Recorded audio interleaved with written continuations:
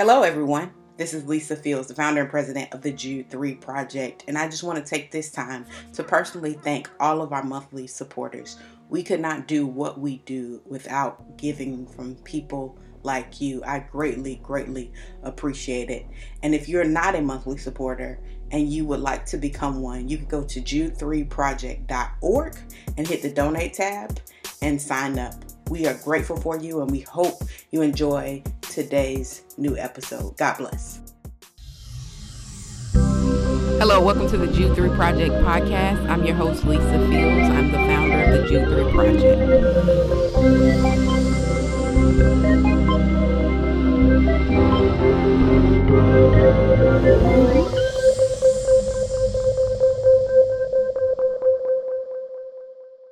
All right. Well, hello and welcome everybody to the Jude 3 Project.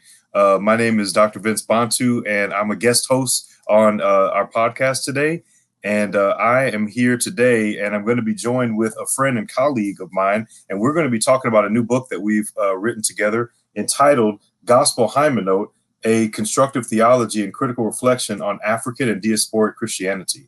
So this is a new book that we are very excited to offer to all of you. We're excited to be working with the Jude 3 Project because we know that the vision and mission of the Jude 3 Project is to equip the body of Christ, and especially in the Black community and the Black church, with apologetic and evangelistic and theological resources. And that's exactly what this book is. And what it is actually an edited volume written by a team of African-American and Black scholars of various theological disciplines. And what we have done has attempted to provide to the church theological categories that emerge uniquely from the Black experience and from the Black perspective and from Afrocentric concepts that hold equally strong to the values of the truth of the gospel, as well as the value of liberative justice for the oppressed. And part of the motivation that gave rise to this is seeing a lack of holistic theology, or what we call a gospelist theology,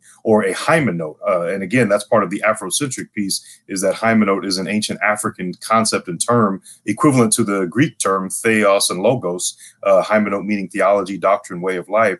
And there's a need in the academy, and especially from the Black perspective, which has really been given witness in the Black church, of a holistic hymenot, and this is what we mean when we say a gospelist hymenot, that is equally concerned with matters of truth and biblical orthodoxy, as well as justice and liberation and the flourishing, especially and taking into account God's heart and priority for the marginalized and the oppressed. And so in that way, there's graceful critique and conversation with dominant evangelical, or also in the academy, that in the Black perspective, the dominant liberationist or womanist perspectives. And this is what we are offering, entitling it Gospelist Perspective, that really emerges from the Black church. But unfortunately, that perspective hasn't been given as much voice in the academy, which is predominantly white. And so we, as African-American scholars who still hold to that holistic tradition of the Black church, are coming into this book, giving theological and academic framing to the lived theology of the Black church that's been around for several hundred years. And again, it's an edited volume, so we come at it from various perspectives. Myself, as a patristic scholar, I was able to write the intro and conclusion, and also throw a chapter in there from my kind of perspective as a patristics or early Christian scholar. And we've already had interviews even with some of the other authors coming at it from practical theology, some from history, some from biblical studies. But today we are going to be joined, and we're going to hear about one of the chapters in this book, Gospel Hymenot, from our resident theologian, public theologian and systematic theologian, Dr. Vincent Baycoat. And so at this time, it is my esteemed privilege to introduce to you all Dr. Vincent Baycoat, who is going to be joining us now, and we're going to have a conversation about his particular chapter in this book. And so it is a great pleasure for me to introduce you all, Dr. Vincent Baycoat. Welcome, Dr. Baycoat, this afternoon. Good to be with you. Yes, you too. Dr.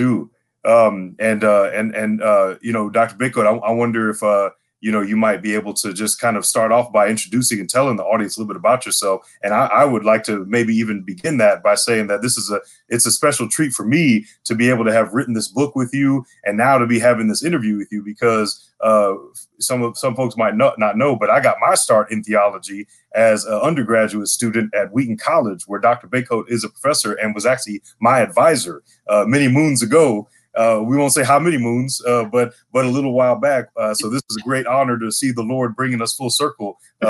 You being my professor, now us being colleagues writing together. Yeah, it's great. It's great. And it's great to see how the Lord has really raised you up and brought your gifts to the fore and how you're using them. It's also great to see not just your academic gifts, but I would call them your leadership and vision gifts and your entrepreneurial gifts, how those have really been very catalytic, and not just a catalyst, but they've actually built things, which is why we have the book. So I'm really just great. I mean, I guess I say I'm proud of you. It's kind of, as the older guy, I guess, right? But no, it's great. So I'm in year 20 at Wheaton. In fact, this month ends year 20 because I started in January of 2000. Wow. So I'm an actual calendar year. My oldest daughter was born in August, and starting my career at Wheaton College with a 1 month old would have been a disaster. So they let me start in the middle of the year. So year 20. Since 2007, I've been the director of the Center for Applied Christian Ethics at Wheaton. And so I teach theology and direct the Center for Applied Christian Ethics. You mentioned public theology. That's probably a good way to describe sort of my way of doing it. To me, talking about doctrine is very important. And it's also important to talk about, a lived theology. When you mentioned Hymenaut, I think it's really important to point out that the idea of Hymenaut, the meaning of it, is about, if you will, a theology that's not just what is confessed, but what is also conveyed in practice. And so I think it's really important to emphasize that. And for me, that's always kind of been really important. The fact that theology and ethics should not be, in two different zip codes, shall we say. They're in the same zip code as far as I'm concerned, because what is believed is not just to be stated, but Jesus said, "Follow me," not just talk about me. So I think the best way to describe my approach to things is to say I've always been inclined to sort of live at that intersection. I mean, it's fine that there are people who mainly talk about ethics and mainly talk about systematics, but I've always been sort of at the intersection. So yes, absolutely be a public relations person for Christian doctrine, and I like to do that. But part of my reason for being a public relations person is to say, this is not just about what we say; it's about what we do. It's about the lived realities of our theology. So that's why, to me, you can't have a separation between theology and ethics. To me, it's always been together. So that's really been very important to me. The great part of this book, you may know, Vince, I had another book come out last week with called Reckoning with Race and Performing the Good News in Search of a Better Evangelical Theology. Wow. If you have a library, you can get the book more cheaply because Brill books aren't cheap. But it is definitely expensive. If you want to buy one book for the price of four, then there's your book. Do you have a copy with you? Can you hold it up? I don't, because literally it was just released last week, and they are sending me my copies. And Brill's in the Netherlands, so it hasn't yet arrived. But if you look up Vincent Baycoat and Brill, Brill, you will see the page for that. Congratulations! Yeah, thank you. So, to me, it's always about that interface about believing deeply and trying to live deeply as well. Yeah, that's great. That really leads well into talking about a little bit more about this chapter that you've written for the book. And we just as a kind of a little preview or a roadmap for the readers. As I mentioned, there's an intro and a conclusion, but then in between we have various chapters. We have a couple of Old Testament, one New Testament. We have a patristics chapter. We have a modern history chapter, early modern. And then the final chapter is from a pastoral counseling and practical theology section. But before that, the 6th chapter is the one that you've written, Dr. Baycoat, and it's entitled "Home Cooking: Evangelical Theology That Includes Us." Is the title of the 6th chapter that Dr. Baycoat has written, and it is powerful. It's a great chapter. It's we're going to talk about it, but it's I just one thing I love about it is how holistic it is. As you mentioned, hymenode is an East African concept that goes back to the beginning of the church, and it speaks to the reality of the inseparability of ethics and doctrine and confession and lifestyle. And so I love how your chapter, even in terms of the genre, lives that out, in that it's theology and ethics, but it's biography. It's your own story. And so I don't want to give too much away at the outset, but you mentioned even in the chapter at the beginning, you mentioned the idea of being a public relations, kind of person for theology and for doctrine and things like that. But I wonder, even at the outset, if you could just give the readers a little bit of a general sense of like what the chapter's about, kind of what motivated you to write it, and kind of what your hopes are for that chapter in this volume, and also just more broadly. Sure. I would say the aim of it is how we talk about dealing with our faith and dealing with the fact that, to put it this way, if you're part of a family, chances are there can be complications in your family. And how do you deal with the complications in your family? We're in a time where people talk a lot about cancel culture. Well, the Christian faith isn't really about cancel culture 101, right? It's about living with difficult people 101.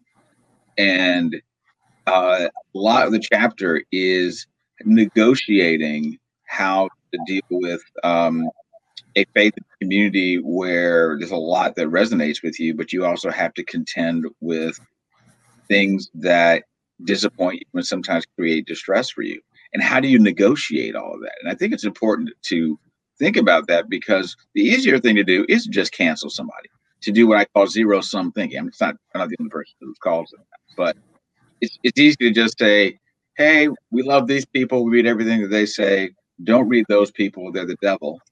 When what the fact is that, and I've put this elsewhere, but no Christian who's going to love their neighbor as themselves wants people to approach them as somebody that's canceled. They want to be understood in their complexity rather than dismissed because of a dimension of their complexity. And so how do I practice engaging people in their complexity, telling the truth about the good and the bad? And so it's really about trying to negotiate that and thinking about what do you do? I'm not sure I use this metaphor in the chapter, but I've used it elsewhere. If you've bought the album and you like most of the songs, but some of the songs are really bad ones, so what do you do? You can't just throw out the album. I mean, these days, with digital, I guess you can just ignore it. But there was a time when you bought the album, you still have the whole album. It's all part of a piece. And I think you have to figure out how to understand what's going on with the bad songs and to be able to tell the truth about them. And I think if you don't do that, I think it's easy to just not do the work that you really expect people to do when you want them to be generous toward you. And to me, it's important to continue to work at that practice of being generous, even when you deal with things that are really disappointing. So, chapter, that's what I want to do, and to talk about a particular example where I really had to negotiate a crisis experience. Yeah. And that's great. I love that analogy too with the album. And some folks these days might not be able to fully appreciate that when you can buy songs by the individual song. But I remember them days when you had to get them CDs or them tapes. I have some of those in my office right over there. You got them, yeah. And I even have cassettes. You got, yeah, that's right. Yes, yeah, that's right. The cassettes, and I grew up. My pops had had the albums too, the record, the vinyl, and the 8-tracks. And 8-track. Oh my gosh! And you gotta take it all. Yeah, I remember one of the first CDs I ever bought in my life was Michael Jackson's History album. All right. It had like the one CD that all his greatest hits. Then the other CD that came with it was a bunch of garbage, and it was just terrible. But I had to get it all. Right. But yeah, but no, that's a great example. And so if we could go a little deeper into, exactly that, as you said, that crisis moment, we know that one of the main people that you engage in this chapter is somebody that I think a lot of your scholarship has drawn from and engaged with, a Dutch theologian, Abraham Kuyper. And so I wonder if you could just give the audience a little bit of background on who this person is, why they're significant, for theology and Christianity, and maybe if you could let us know a little bit about what happened with that crisis moment. Sure. Before that crisis moment, I can just point out to people that actually I have his picture here, right now, and I think that's an important thing because why do I have his picture when you hear this story? So, and that shelf right there is that's my Kuyper shelf, right? So Abraham Kuyper, 1837 to 1920. This year is the 100th anniversary of his death. There's actually a lot of stuff being written about that. I've done some interviews with a couple of different Dutch publications about that. He lived 1837 to 1920. He was prime minister of the Netherlands from 1901 to 1905. He's a minister who stepped away from being a pastor when he got involved politically. He was an organizer. He was an institution builder. He was what I call, in my first book, a walking public theology, really. And he was somebody whose theology was big picture about certainly caring about the church and about personal piety, but definitely caring about a faith that had to be a public faith. So for me, he's one of the first people I read that gave me theological language for public engagement, particularly coming from a kind of formation that had great dissonance with public engagement. Public engagement being maybe that's too worldly.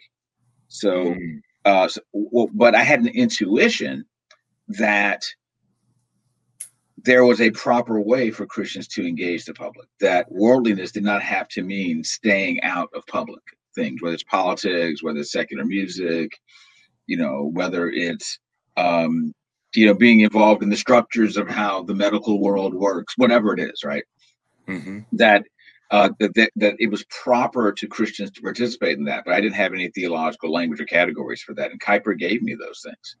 What he also gave me was the unanticipated gift of critical thinking, because I had to deal with the book for which he's most known are a collection of lectures he gave at Princeton in 1898 called the Stone Lectures.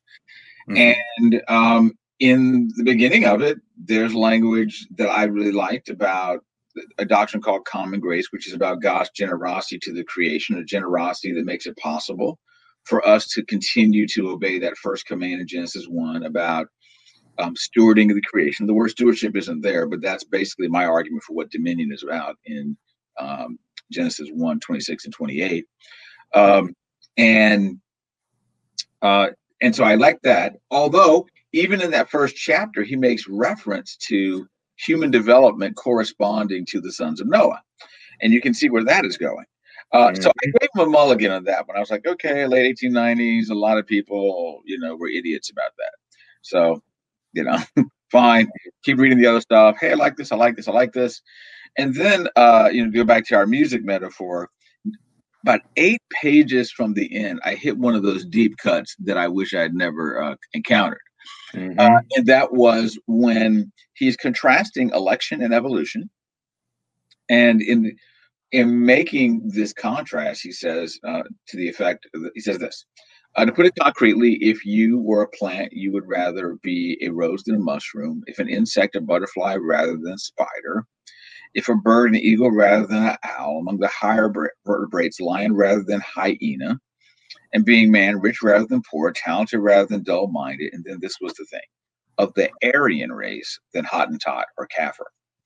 And you Mm. imagine that when I read that, it was one of those moments where I wanted to say, please tell me that that was,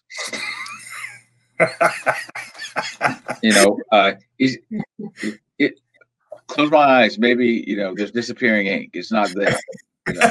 Make it go away. You open your eyes, it's still there. Right. So I have to deal with it, right?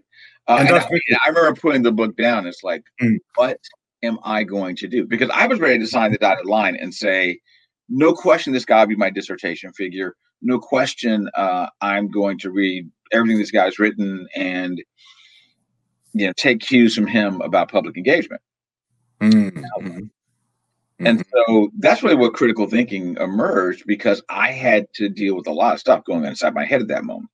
Mm-hmm. And I remember hearing, imagining people saying things to me like, how could you study somebody who would say such things? How could you, just a whole raft of criticisms as to why would you ever give this guy time of day? Mm-hmm. The thing was, for me, it was like nobody else I was reading was giving me the stuff about public engagement that he was giving me in terms of what I had read to that point. Mm-hmm. So I've got this music I like, and music that has put me into a crisis.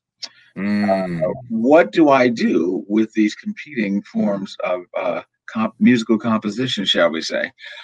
So I had to ask this question: is what he says here and what he said earlier about the Curse of Ham stuff, is that interwoven with the things I really appreciate?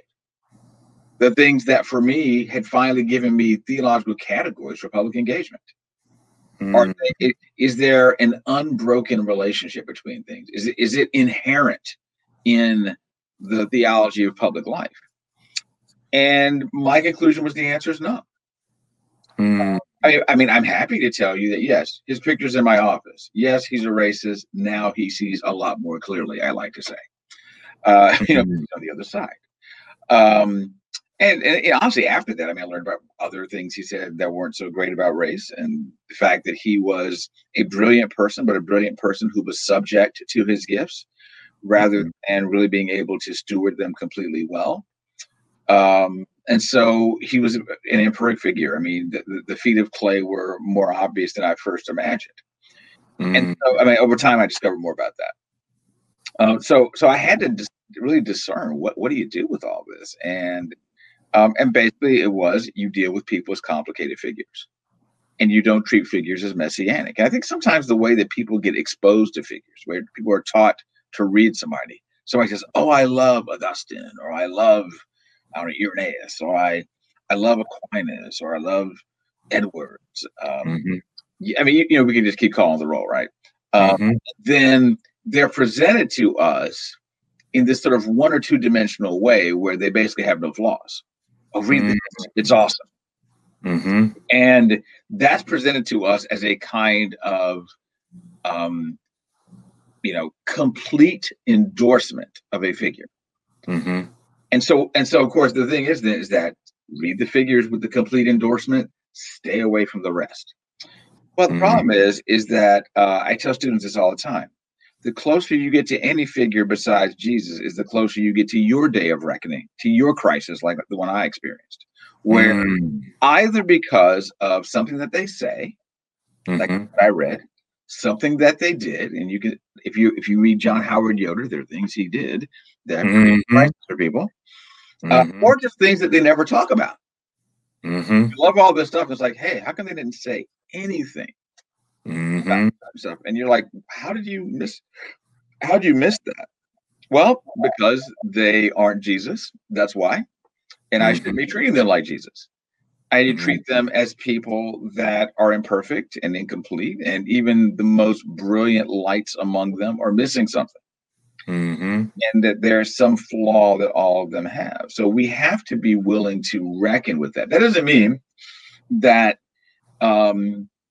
you always assign this person, or that you engage in excuse making so that so that you can hold on to stuff, right? No, you're just being honest about what is there. Just telling what is there. And if I'm telling the truth about what is there, to me, there's very helpful things for public engagement, and there are other things that are rather unhelpful. So yeah, his picture's here because for me, he's really framed a lot of the way that I think about why Christians ought to engage public life. You know, and I don't pull his picture down and do scream therapy at his picture, you know, about everything that's wrong in the world because of him.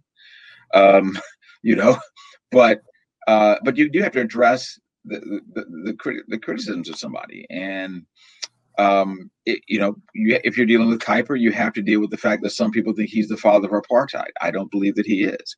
I believe, as Craig Bartholomew says, that he is, if you will, somewhat responsible, because there are things he wrote, like in a treatise called The Crisis in South Africa in the late 1890s, where he's trying to prop up the Boers against the British and talk about what kind of people they are.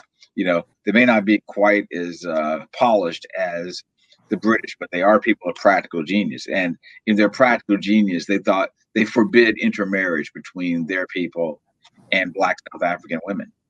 And so there are ways that he talked about those kinds of things, but he never in his own theology said, hey, there's a structure of society that ought to include the separation of people on the basis of race or ethnicity. Can't get that. So I think it's not doing the work of seeing what's completely there. It's easy to say that because there are people who constructed apartheid that used his work, that because they use his work, people think that makes him the father. When the question you have to ask is, well, how did they use his work? His work accurately, or did they modify his legacy to use it in the service of the construction of this system of racial segregation and hierarchy in South Africa? Yeah, I mean, those are the kind of questions you have to ask about anybody. And then, you know, deal with people in their complexity. So I'm happy to say that he, to some degree, you know, said things that may have given people reason to think that they could take it further, but you can't get there just from his theology itself, in my view. Yeah, that's great. That's powerful. That, man, there's so much so many, I think, application points.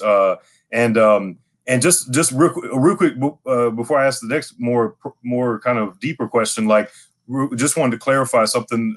You know, the quote that you quoted it in the book as well. A couple of quotes, problematic quotes from Kuyper on 172 in the book.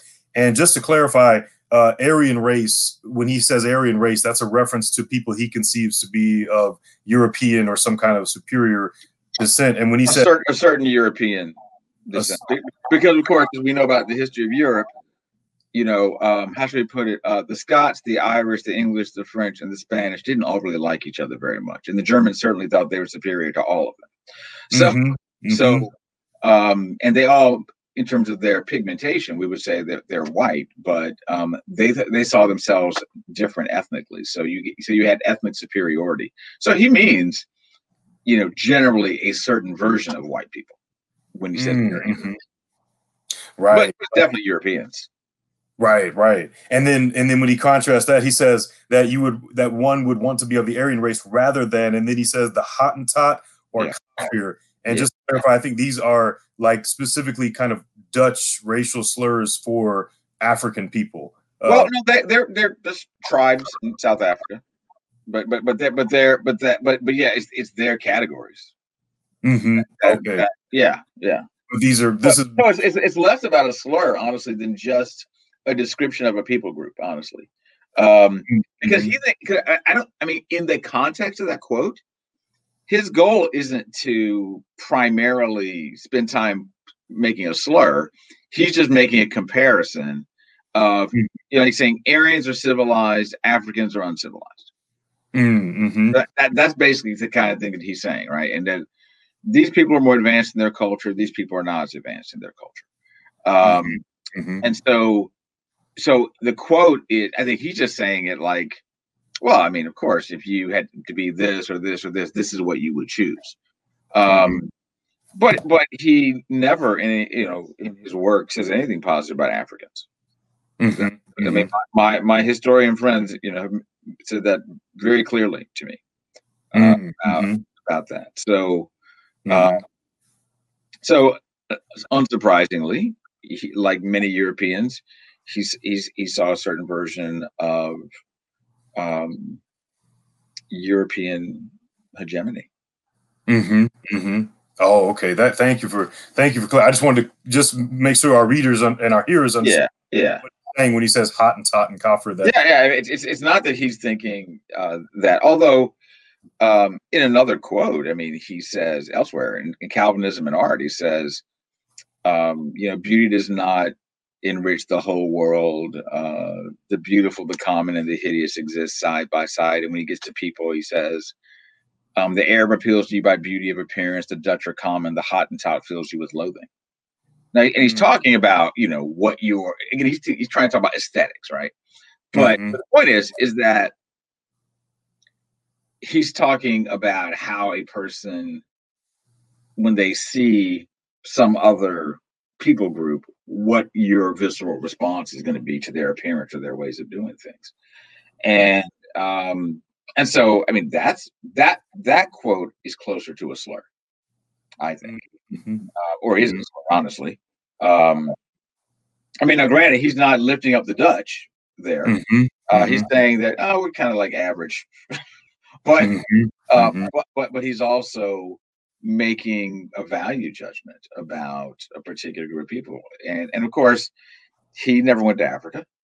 So he did a tour of the Mediterranean, but like he never went to South Africa or the continent per se. Yeah. Okay. Thank you so much. Yeah.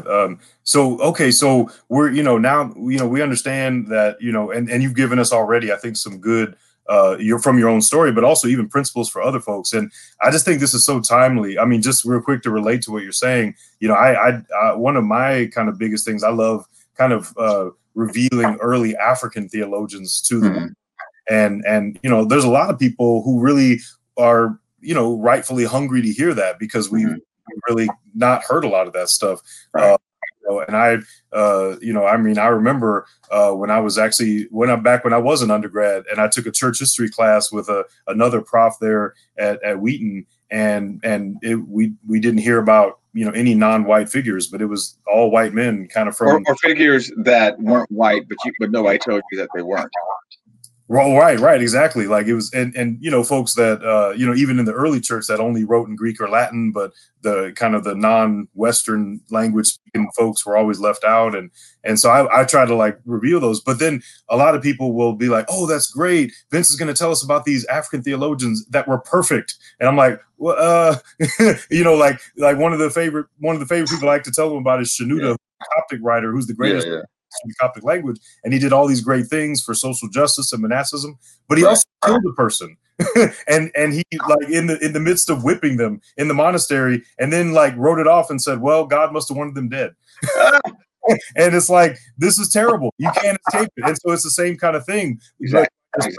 Now, do I just say he didn't contribute anything when he's the greatest writer? Exactly. It's like Calvin Servetus, right?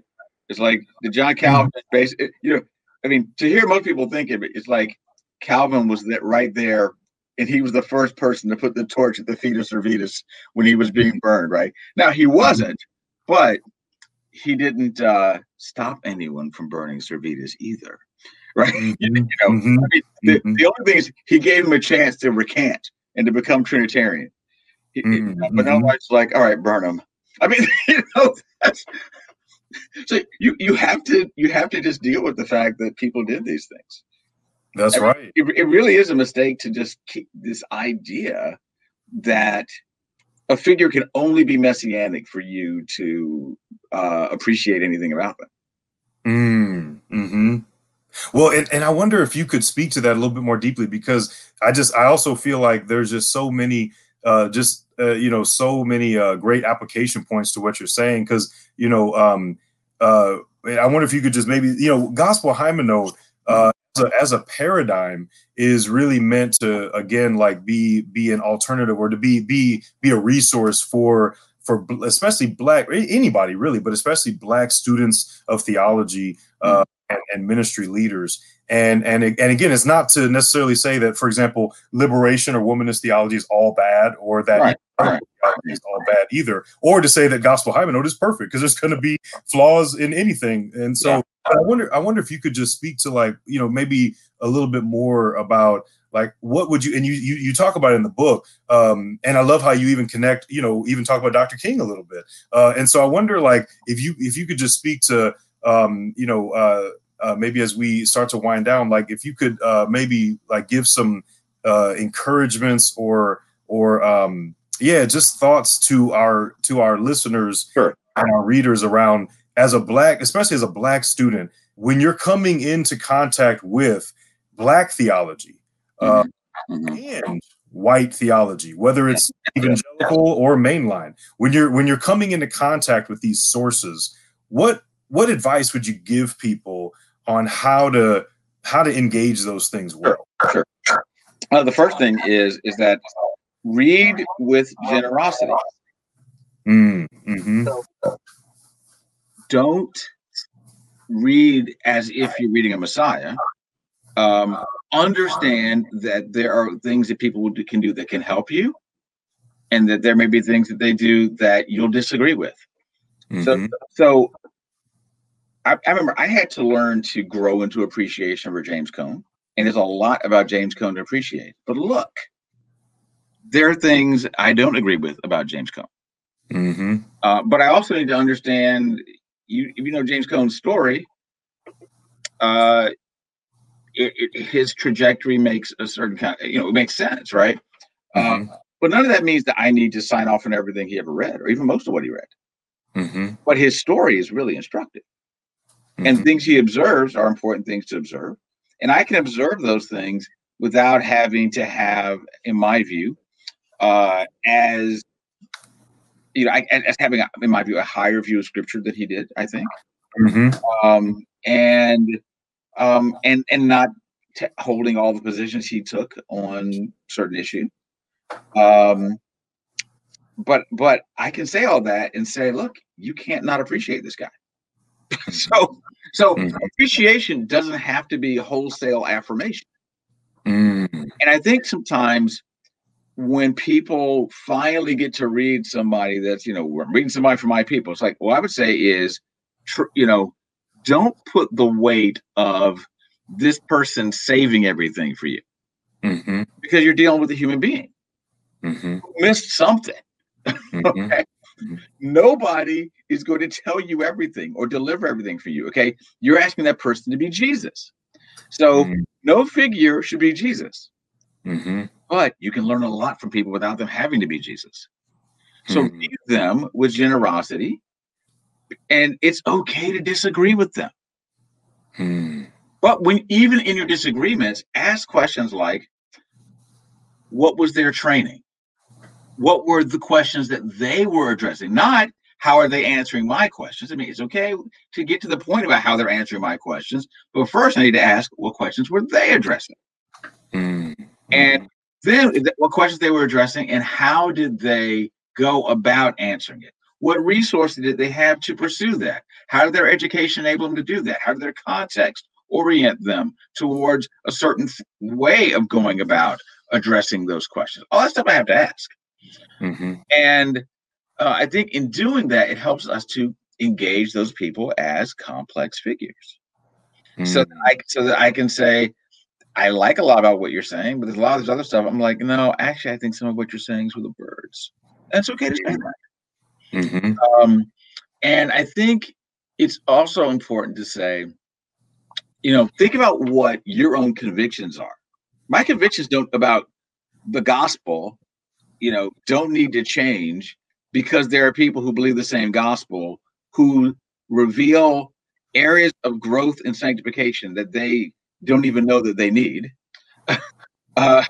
And because I'm aware that they really need to be more sanctified about certain things, or by even being able to recognize certain things, that's not reason for me to say that the problem is with the gospel per se, or denomination per se. I mean, there may be some things to address there, but I need to ask first, okay, look, what actually are my particular convictions about this thing, whatever it is? And then if somebody's failing to live up to that, then the problem is that they're failing to live up to it, not the problem with the gospel itself. Mm-hmm. To be able to discern that difference. And sometimes I think what happens is, and it's a hazard of leadership, honestly, is that if a person is a prominent representative of a tradition, and then they fail to do something, or they do things that are bad, of all kinds. It can be morally, it can be in terms of ideas, it can be in terms of, obviously race, economics, all kinds of stuff. I think, okay, the whole thing needs to be thrown out. But really, what we need to do in that moment is to ask, wow, they're missing something. And then ask, what is the cautionary tale that could happen with me? How do I avoid the cautionary tale with me? Mm-hmm. Then discern, is the problem really their beliefs and where their beliefs took them, or is it that they didn't go where their beliefs should have taken them? Because I think a lot of times people just assume that because people went a certain way that their beliefs took them there. I'm like, no, actually, I think the problem is, and this is part of what I'm arguing in this new book, is that evangelical theology doesn't display the good news as much as it should. It gives you a diminished version of the good news in articulation and practice. But that doesn't mean get rid of evangelical theology. No, it means put the Bible in front of the face of evangelical theology and say, do you really believe this entire book? And so I think, you can say it to a tradition that is supposedly putting the Bible central. So we have to be willing to do that. And the same thing is let's say somebody goes through their phase of being frustrated with the Black church because they don't think it's intellectual enough, or they don't think that, or they think it's too emotional, etc. What I would say is, do you know why the people are being emotional? And actually, it's somebody who had to learn this. Because I didn't understand what some of these older people were doing. It's like, why are they always going, Lord, Lord, or whatever? I said that. But what are they doing? Why are they saying that during this church service, right? Well, I understand now. And the point is that there are people who don't have probably half the education I have, right? They don't have any of these degrees or whatever, but they deeply love Jesus. They've got the core of the faith, and they are very passionate about their faith. And I might want them to have more content to what they believe, or to build out more of what they believe. But that's not a reason we have disdain for them because they don't know as much as I know. I'd be asking why, there's still something going on here about why these people hold on, why these people persevere, why these people face all kinds of horror in the world, yet they don't give up Jesus. In fact, here's something really interesting. I heard James Cone say at the Society of Christian Ethics, I think it was in 2009, he said the entire reason for his project was trying to understand the Jesus who his parents believed, because he could not understand why these people seem to believe the same Jesus those white people believe, the white people who were mistreating them, but they were on to that Jesus. And the point was that he was discovering, okay, they were on to something. What were they on to? What's going on with this Jesus that he's so worth holding on to that even people who seem to say the same thing about them but are terrible people, you are able to distinguish between the Jesus they confess and their failures in practice. And so I think it's really important to be able to do that. And please understand, that can be really hard when you're working through your own stuff, when you've got your own pains, your own traumas, your own disappointments. All that's those are important things to work through. But in working through them, we need to work through them with discernment. And honestly, we need others to help us working through them so that we're able to navigate the complexity. Because again, the problem is that, let's say somebody grew up in an evangelical setting, whatever their race is, they get disenchanted and they go somewhere else. What they need to understand is that, trust me, the crazy people are over there too. The disappointing people are over there too.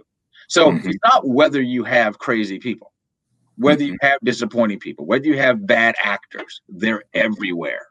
The question is, how do you negotiate the relationship between people's failure to live up to their faith and that faith itself.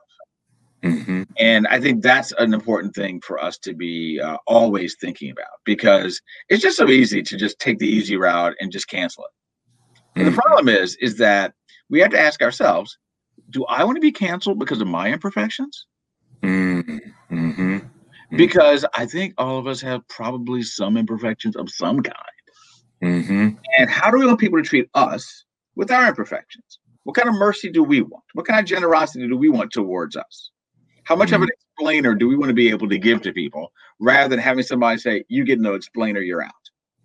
And my point is that we need to be the ones who exercise that generosity toward others. I mean, this is a version of loving your neighbor as yourself. Mm-hmm. Wow.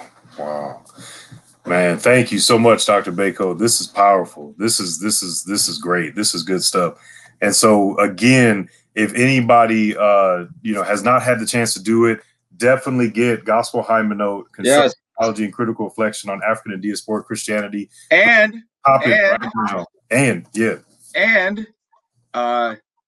you should know, if you didn't participate in it, that there was a great Hymenode conference earlier. I'm telling you, folks, if you were not part of it, and Vincent did not pay me to do this, you have no idea the quality of presentations that you missed. It was absolutely fantastic. So there'll be future ones. You definitely want to check it out. It was absolutely so needed, so spectacular, and a great opportunity to dive into Hymenode conversation. Yes, thank you, Dr. Bako. That's right. That and definitely we're going to be that. This was the inaugural one, and again, this is the it's really the only public, open, academic Black Hymenode theology conference around, and so that's really focused on the academy. And so definitely come around. It's going to be October 21 is going to be the next one, and also there's a journal that's going to be coming out. The proceedings of that, if you weren't at the annual meeting, the proceedings are going to be published in a journal with the same publisher. Just a shout out to UMI. That's who published Gospel Hymenode book. They're going to be publishing the Hymenode journal, and these things will be available. And the idea is to do more of what Dr. Bako went before me. He was my professor, and what we're trying to do is to create more resources for Black scholars who are coming into the academy, and that really reflect the fullness of the Black church, that holistic Hymenode. And so that's really what we're trying to do, is craft out paradigms. And again, this idea of being gospelist means that it means to grab firmly to the high view of Scripture that Dr. Bako was talking about, and to the liberation and justice that many times in evangelicalism has been lacking. And so that's really what the idea of it is, both in the book and the journal and in the annual meeting. And you can be a part of that society as well. It's on the website, www.meachum.org. That's MEACHUM.org. You can join and be a part. But again, it's not perfect. And so again, we want to be taking these things that Dr. Bako, these gems that Dr. Bako has given us, and really be engaging all of these paradigms and all of these concepts critically, and again, trusting only in Jesus. And so again, definitely get the book so you can go deeper into Dr. Bako's story, because there's so much in here that we didn't have time to get at in this interview. Even just in his chapter, let alone all the others. And we will have other interviews here on the Jude 3 Project as well from some of the other authors in this book. But at this time, I just want to give God glory and thank you so much for Dr. Bako, for the journey, for the mighty long way that he's brought Dr. Bako from, and to be able to teach all of us. And Dr. Bako, I wonder if you could just maybe give any parting words. We know you have your book that's out with Brill. Definitely get that as well. But I wonder just any parting words you might have about just how the audience might be able to connect with you, things that are coming up for you, any things like that as we. Sure. Check out Christianity Today. I was sort of like the person who was curating this race set before us set of articles. In Christianity Today. So I've done some writing for them. And over at my website, vincentbacote.com, there's a speaking calendar over there. I'm very happy to virtually or otherwise, come and speak with people. I'm also moving into the coaching space a little bit, so I'm happy to talk with church leaders about how their faith builds out to building bridges to the public life. To me, it's a very important thing to do. It's a Hymenaut thing, right? I mean, the holistic faith. So I'm trying to expand that dimension of what I'm doing as well. I've done some of that already last summer. It started out really well, I think. And pray for me as I try to finally finish an eschatology and ethics book that should have been done a couple of years ago. So that's my prayer request to everyone who watches. Oh, amen. Amen. Well, we will definitely be praying with you on that. And again, thank you so much, Dr. Bako, for being here. Thank you for this chapter and all of your scholarship. And thank all of you for tuning in to another podcast of the Jude 3 Project. Again, we are here to help you know what you believe and why, and to equip the body of Christ. And so we're thankful to be here on today. God bless you all. And we will be back with another interview for Gospel Hymenaut soon. But for now, we want to say God bless you, and we will see you later. Thank you so much for listening to another episode of the Jude 3 Project podcast. I hope you enjoyed this episode. You can tune into all our past episodes at www.jude3project.com. You can subscribe on iTunes, Stitcher, Google Play. Remember not only to subscribe, but also rate us. That helps us to gauge how we're doing and how you're enjoying the show, and it gives other listeners some ideas about the show as well. So thank you so much for tuning in. Also, remember we have our Bible engagement app in partnership with Back to the Bible to help you get better engaged in the Bible every single day. You take a survey, it assesses your strengths and weaknesses and sends you Bible verses based on those. So it's a great app. You can download the app by searching in your App Store or Google Play, searching Jude 3 Project, and it'll be right there for you. So thank you again. Remember, if you would like to become a monthly partner or a one-time giver, you can do so on our website or by mail. Just go to jude3project.com, hit that donate tab, and you'll see the option to mail in a gift or give online. We appreciate you, and I'm so thankful for you. God bless, and remember, here at the Jude 3 Project, we're helping you to know what you believe and why you believe it.